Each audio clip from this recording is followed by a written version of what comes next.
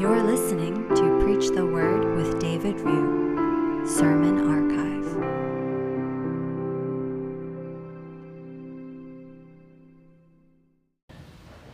Well, please join me in a word of prayer. Lord, we give you thanks today, for you are good and your love endures forever. We give thanks to you for your unfailing love and your wonderful deeds. You satisfy the thirsty and fills the hungry with good things. You brought us out of darkness and distress, and you broke away the chains of sin. And so we exalt you today in the assembly of your people, and we testify of your works with joyful songs. This Thanksgiving, we acknowledge and remember that every good and perfect gift is from above. Father, we thank you for this space to worship. We thank you for this community of believers. We thank you for our families and friends. We thank you for the food on our tables and for the clothes on our back. We have an endless list of things that we are thankful for. Lord, may we never take them for granted. Forgive us, Lord, O merciful Father. We also want to thank that you have brought our sister Yo-Yo here today from Hong Kong. Lord, I pray that as she adjusts here in this life in Canada, that God, that she might find a community of believers who will support her and help her to settle down here in this land. And Lord, especially on this Lord's Day and every day, we are most thankful and grateful for the greatest gift of your Son, Jesus Christ. For all have sinned and fall short of the glory of God, and yet all are justified freely by your grace through the redemption that came by Christ Jesus. You presented Christ as a sacrifice of atonement through the shedding of blood to receive by faith. And so we worship you and take great comfort today in the gospel of Jesus Christ. May every soul here be refreshed and rediscover this glorious gospel day by day by day. Holy Father, now as we turn our attention to the preaching of your word, we ask that your Holy Spirit to illuminate your words to us. We humble ourselves and fix the posture of our hearts to receive divine revelations and holy perspectives. Lord, cause our hearts to burn with blazing passion and holy conviction that leads to holy living and holy ambition to proclaim the life-transforming news of Jesus Christ wherever we go. All this we pray in the glorious name of Jesus Christ. Amen. Well, let us continue in our sermon series through the Gospel of John. Please open up your Bibles with me to John chapter 20, verses 19 to 23. John 20, 19 to 23. Hear the word of the Lord. On the evening of that first day of the week, when the disciples were together, with the doors locked for fear of the Jewish leaders, Jesus came and stood among them and said, "Peace be with you." After he said this, he showed them his hands and side. The disciples were overjoyed when they saw the Lord. Again, Jesus said, "Peace be with you. As the Father has sent me, I am sending you." And with that, he breathed on them and said, "Receive the Holy Spirit. If you forgive anyone's sins, their sins are forgiven. If you do not forgive them, they are not forgiven." Amen. This was the reading of God's word. And so last week we looked at the first half of chapter 20, which was about the foundational event of Christianity, the resurrection of Jesus Christ. And we talked about the significance, we talked about the relevance of the resurrection of Christ. In our passage today, is about the post-resurrection, the first post-resurrection appearance to the band of the disciples. We're not told exactly who was there, but most likely it was the 12, minus Judas and Thomas.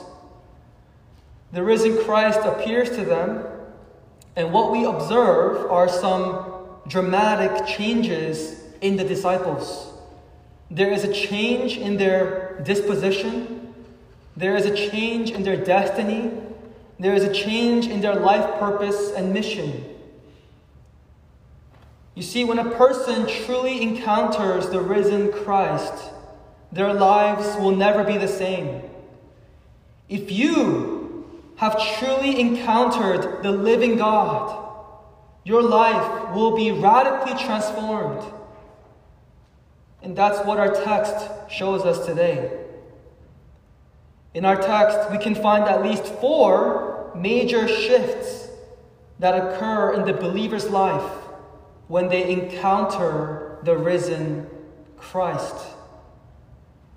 Well, let's begin with the first point.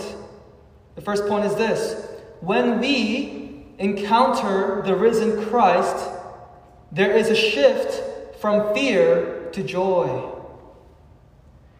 In verse 19, we read that it was the evening of the first day of the week. It was a Sunday. And on that fateful Sunday, the disciples were together. They had locked themselves up in the house. And it says that they locked the doors for fear of the Jewish leaders. So why were they hiding? Why were they afraid? Why did they fear the Jewish leaders? Well, they had seen with their own eyes how the Jewish leaders conspired against Jesus and had him arrested and then brutally tortured and crucified and killed. And they too were afraid that they would share this fate. They too were in danger of being arrested, imprisoned, or executed. You see, it's the same reason why Simon Peter denied Jesus 3 times. He feared the consequences that came from associating with Jesus. He feared men and what men might do to him. And by the time that rooster crowed, fear had completely overwhelmed him. Fear had taken control. And so he turned his back on Christ and ran the other way. No wonder these grown men have locked themselves up in hiding. They were overcome with fear. They were terrified of what harm could be done to them. But suddenly and unexpectedly, the risen Christ appears before them and stood among them. Remember, the doors were locked. So how did Jesus get inside? Did he just walk through the walls or through the door? Well, we can't be sure because we're not told. But if Jesus didn't have a problem busting out of the tomb, I'm sure he didn't have a problem busting into a house. Another thing that we can be sure of is this, that he was not some kind of ghost or a vision. We're told in verse 20 that Jesus showed them his hands and his side. The scars from his wounds verify that Jesus is in the flesh, that he was crucified, died, and was buried, and he has come back to life. And when the disciples finally recognize who is standing before them, he says in the first or the second half of verse 20, it says the disciples were overjoyed when they saw the Lord. The disciples were overjoyed when they saw the Lord. Their fears are replaced with joy. At one time, they were overcome with fear.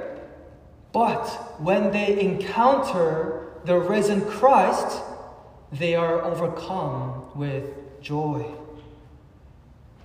And I would argue that this joy was not just from the excitement of reuniting with their master and friend, because even after Jesus departs from them, even after he ascends into heaven, they will continue to experience a peculiar joy, even in suffering, even in persecution, even in death. The disciples will go on to experience a joy that is irrevocable. Remember, Jesus promised his disciples in John 16:22 that though he will go away for a time, they will see him again, and they will rejoice, and no one will take away this joy. And when the risen Christ appears before them, it is the beginning of the fulfillment of this promise. Folks, the year 2020 was a very difficult year for all of us. The year 2020 has been labeled the most stressful year on record.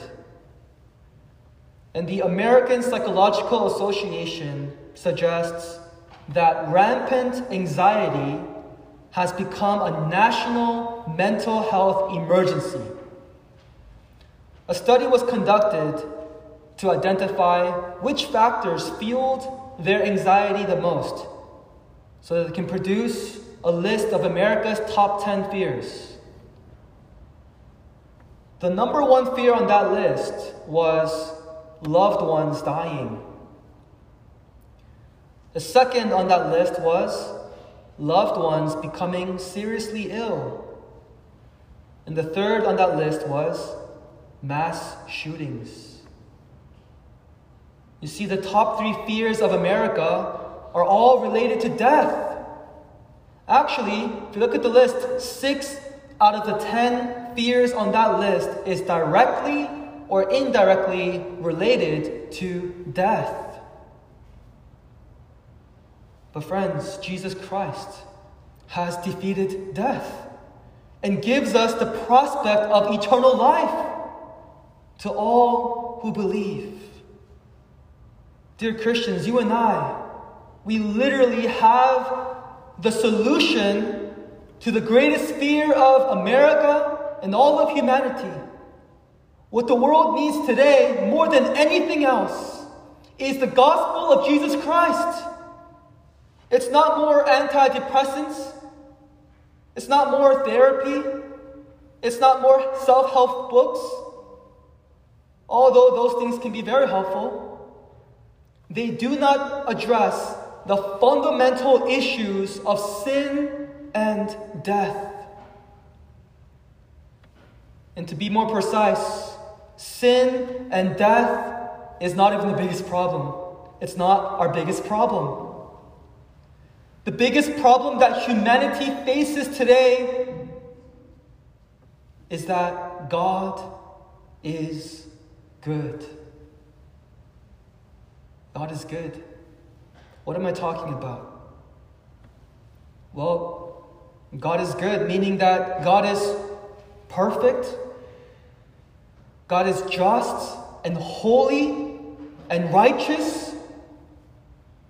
And this is terrifying to us because, or at least it should be terrifying to us because people, you and I, are not good. For we all fall short of the glory of God. And just as a good judge must punish lawbreakers and criminals, the holy and righteous God cannot turn a blind eye to sin.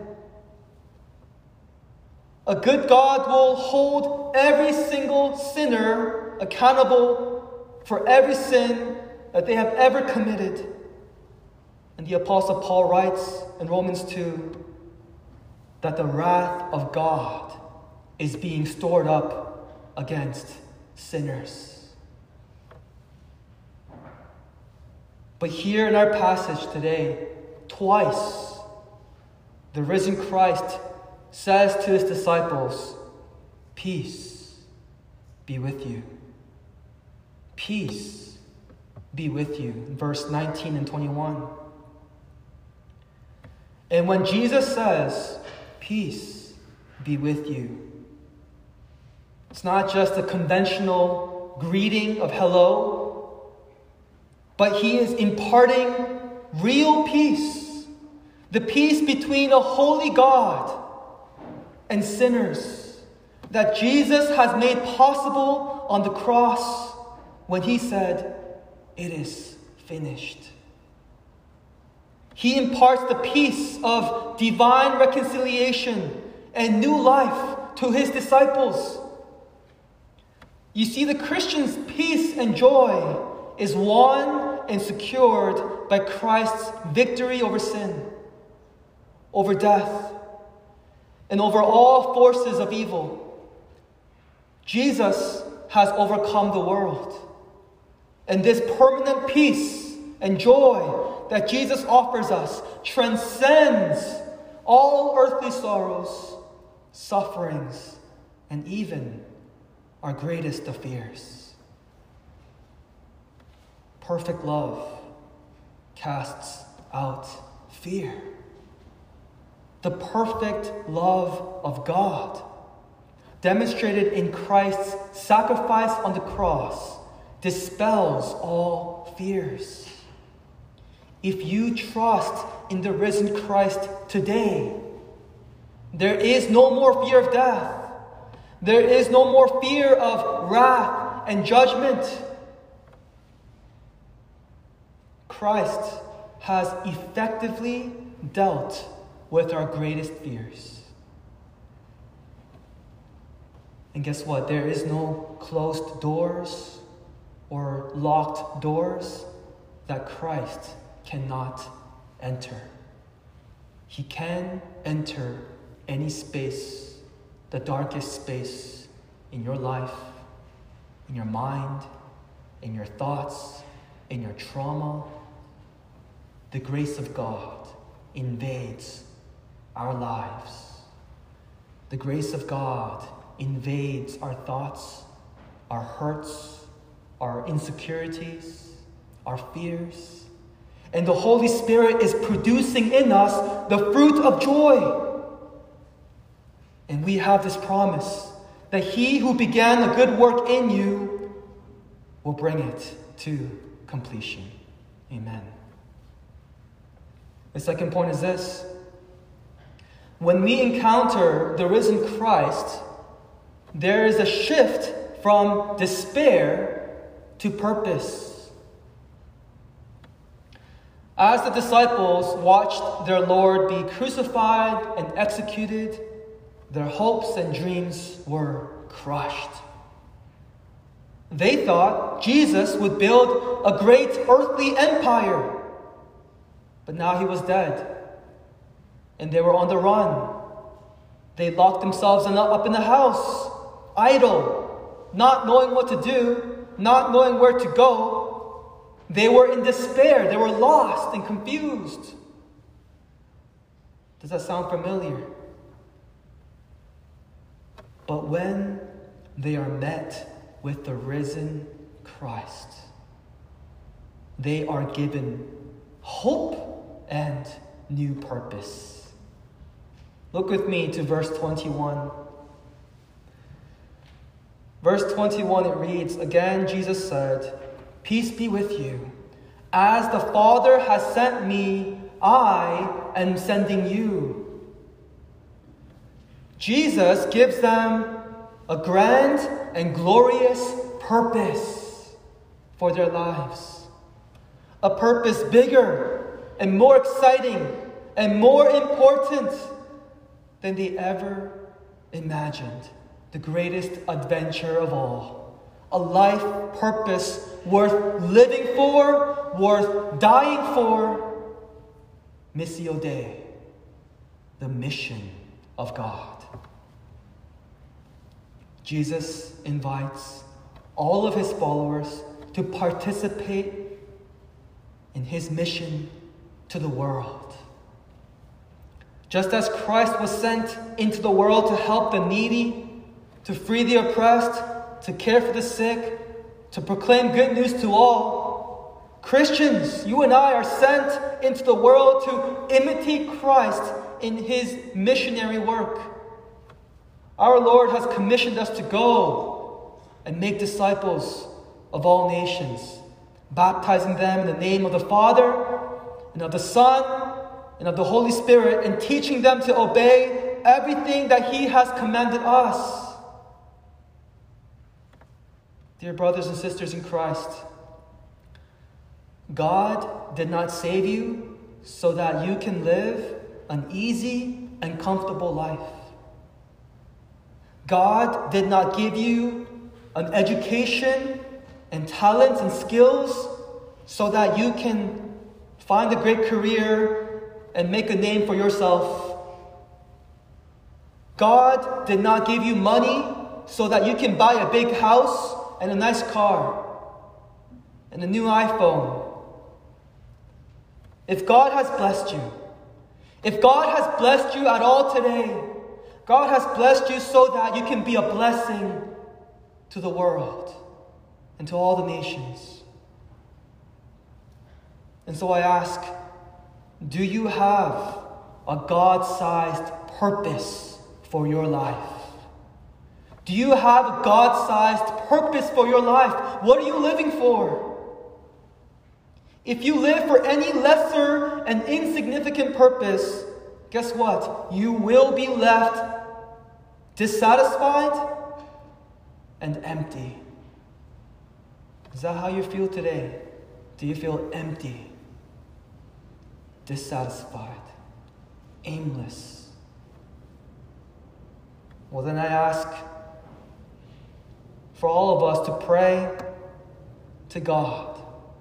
Pray and ask God to maximize your life, to maximize your talents, your resources, your influence, your skills, all for his kingdom and his glory alone, to bring the world to Christ and to bring Christ to the world. A preacher by the name of Charles Spurgeon once said this. He said, quote, "Every Christian is either a missionary or an imposter." A Christian is a missionary or an imposter. Perhaps not every one of you here is called to leave your homes and cross cultures, to go to a remote island to preach Christ. But let me tell you this, every single Christian is called to somehow spend their resources and to spend their lives for the cause of Christ. Beloved church, we are God's plan A. We are God's plan A to reach the world with the gospel. There is no plan B. There is no second option. Christ has commissioned his church. Christ has chosen to use imperfect Christians like you and me to do his perfect work.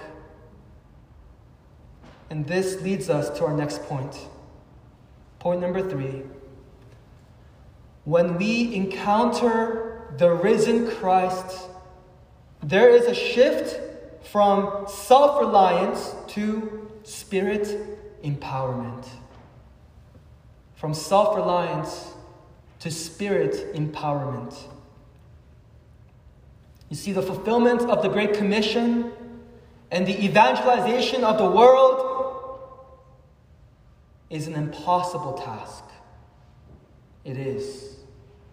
It's impossible. But with God, nothing is impossible. Remember this, that though we are called to participate in this task, we are not the ones to accomplish it. The Spirit of God is already at work in this world, and the Spirit of God is working in us and through us, his church. In verse 22 of our passage, it says, "And with that he breathed on them and said, 'Receive what? receive the Holy Spirit. The only other time God breathes on a man is in Genesis, when God breathed life into Adam. And so Jesus breathes upon his disciples to symbolize new life and new creation order. Moreover, Jesus' breathing on his disciples was a prophetic sign of the indwelling of the Holy Spirit, the filling of the Holy Spirit at Pentecost. Acts chapter 1 verse 8 records our Lord's final words to his disciples before he ascended into heaven. And he said to them all, "You will receive power. You will receive power when the Holy Spirit comes on you.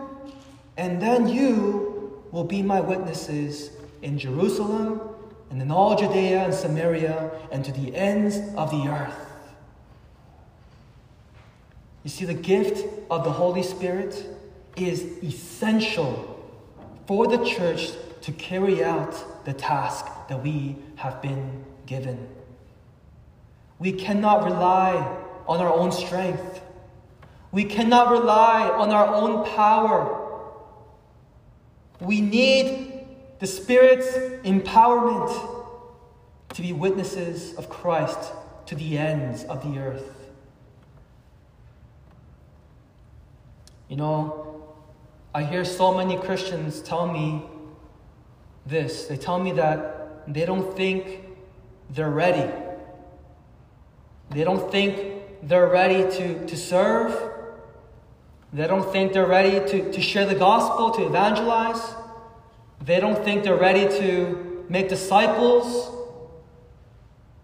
And they may have valid reasons, but oftentimes, and most times, it is their self-reliance that is telling them that they are not ready.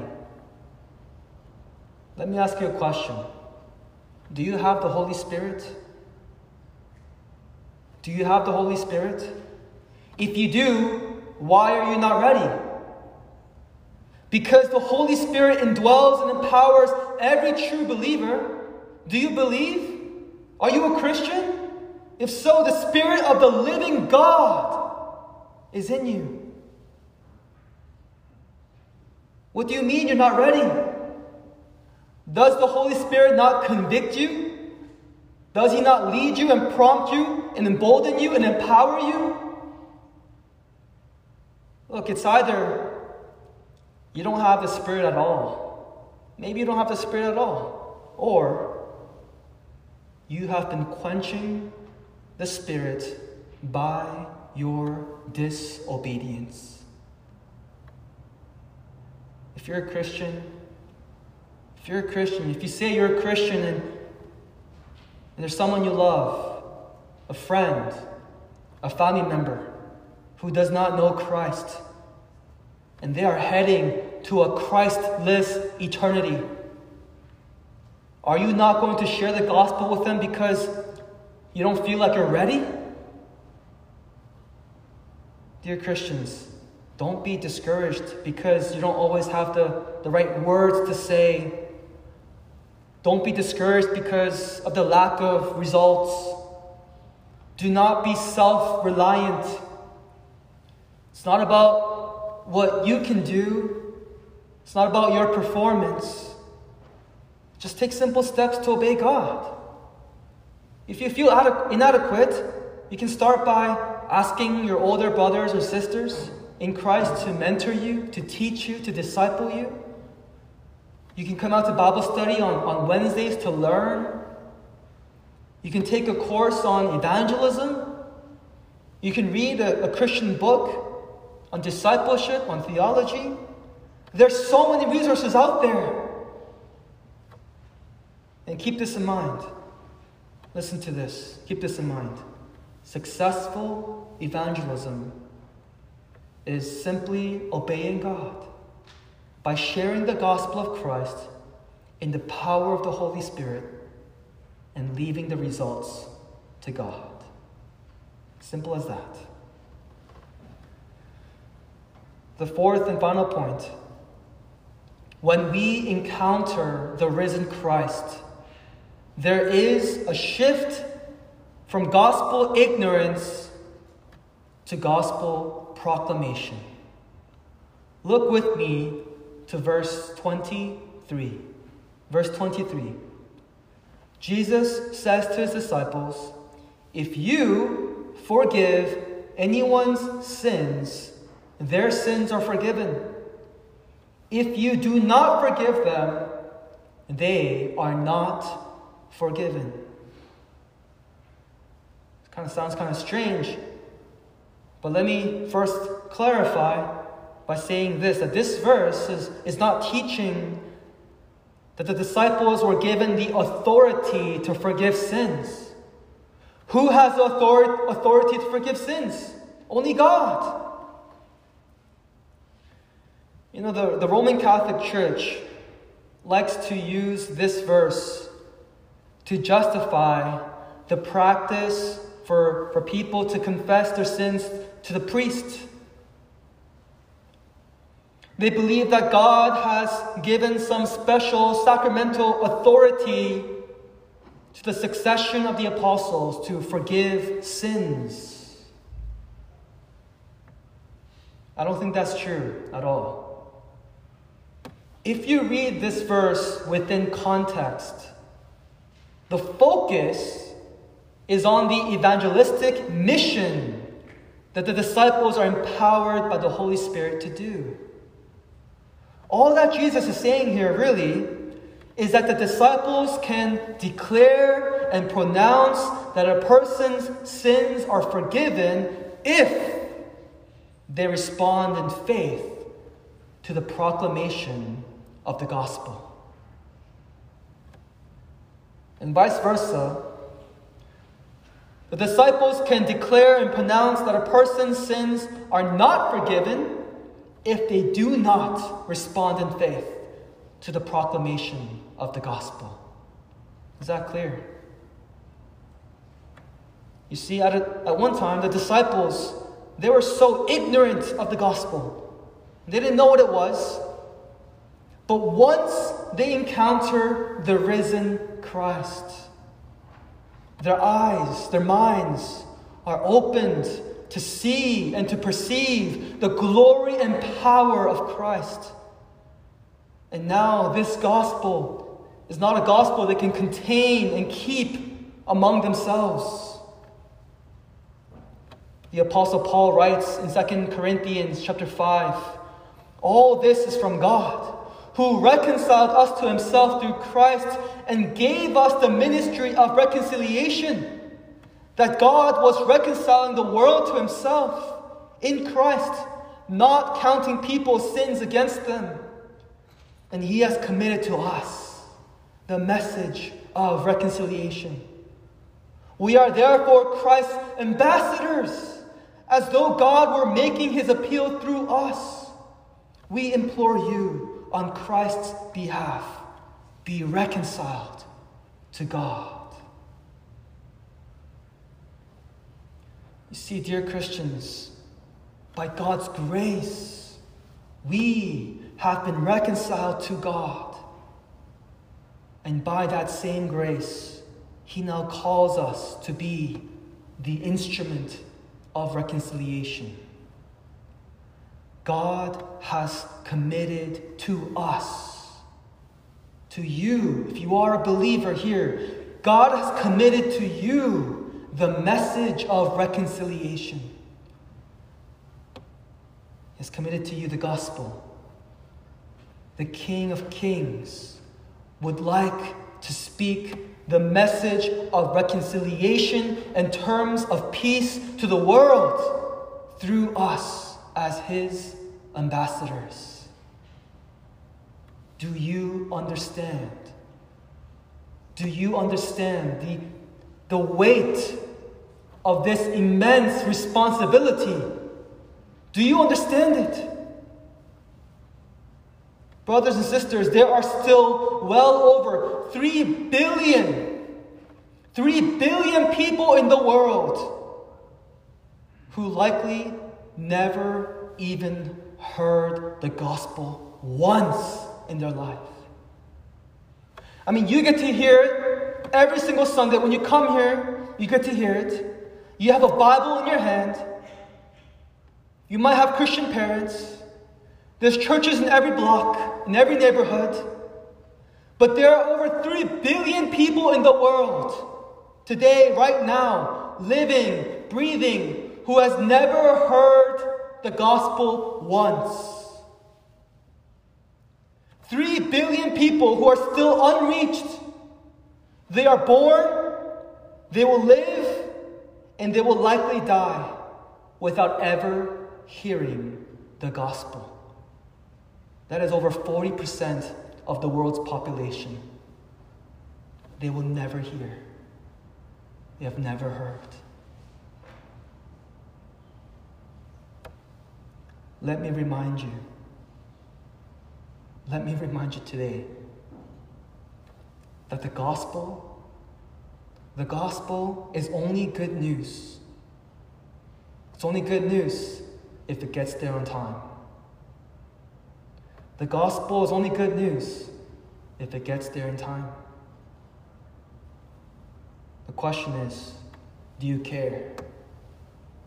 Do you even care? Or are you too preoccupied with your own little life? Beloved, do not let the affairs of the world and the snares of the devil render you useless and ineffective.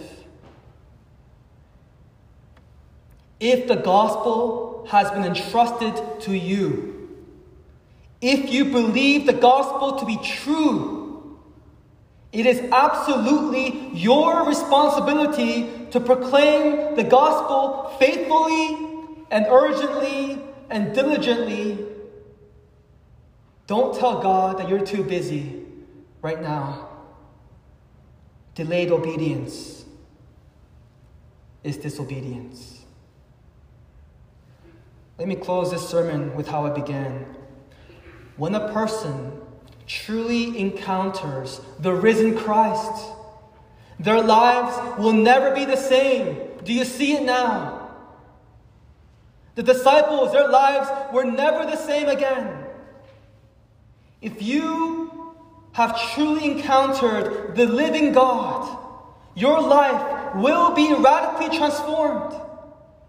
From fear to joy, from despair to purpose, from self-reliance to spirit empowerment, from gospel ignorance to gospel proclamation.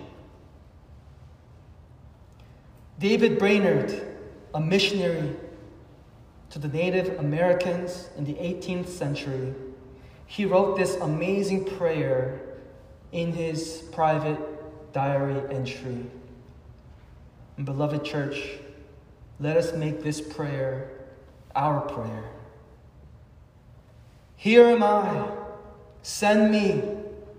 Send me to the ends of the earth. Send me to the rough, the savage lost of the wilderness. Send me from all that is called comfort on earth. Send me even to death itself, if it be but in thy service and to promote thy kingdom. Let us pray this way. Would you join me now? Heavenly Father, we thank you so much for this amazing gospel. Lord, we have encountered and embraced the risen Christ. We are Christians. We believe. We have faith that Christ, you died for our sins, and you rose again victorious. If we believe that, help us to live a life that reflects that we actually do believe this. Our lives can never be the same. Lord, you have commissioned us to go and make disciples of all nations. Let us never become complacent. If we have, today is a day of repentance. We ask for your forgiveness. We ask that your Spirit would convict us, empower us, embolden us to take this gospel to the darkest corners of our city, and to the ends of the earth. Lord, help us to be obedient for your cause, for your kingdom, for your glory. We thank you for all this in Jesus' name. Amen.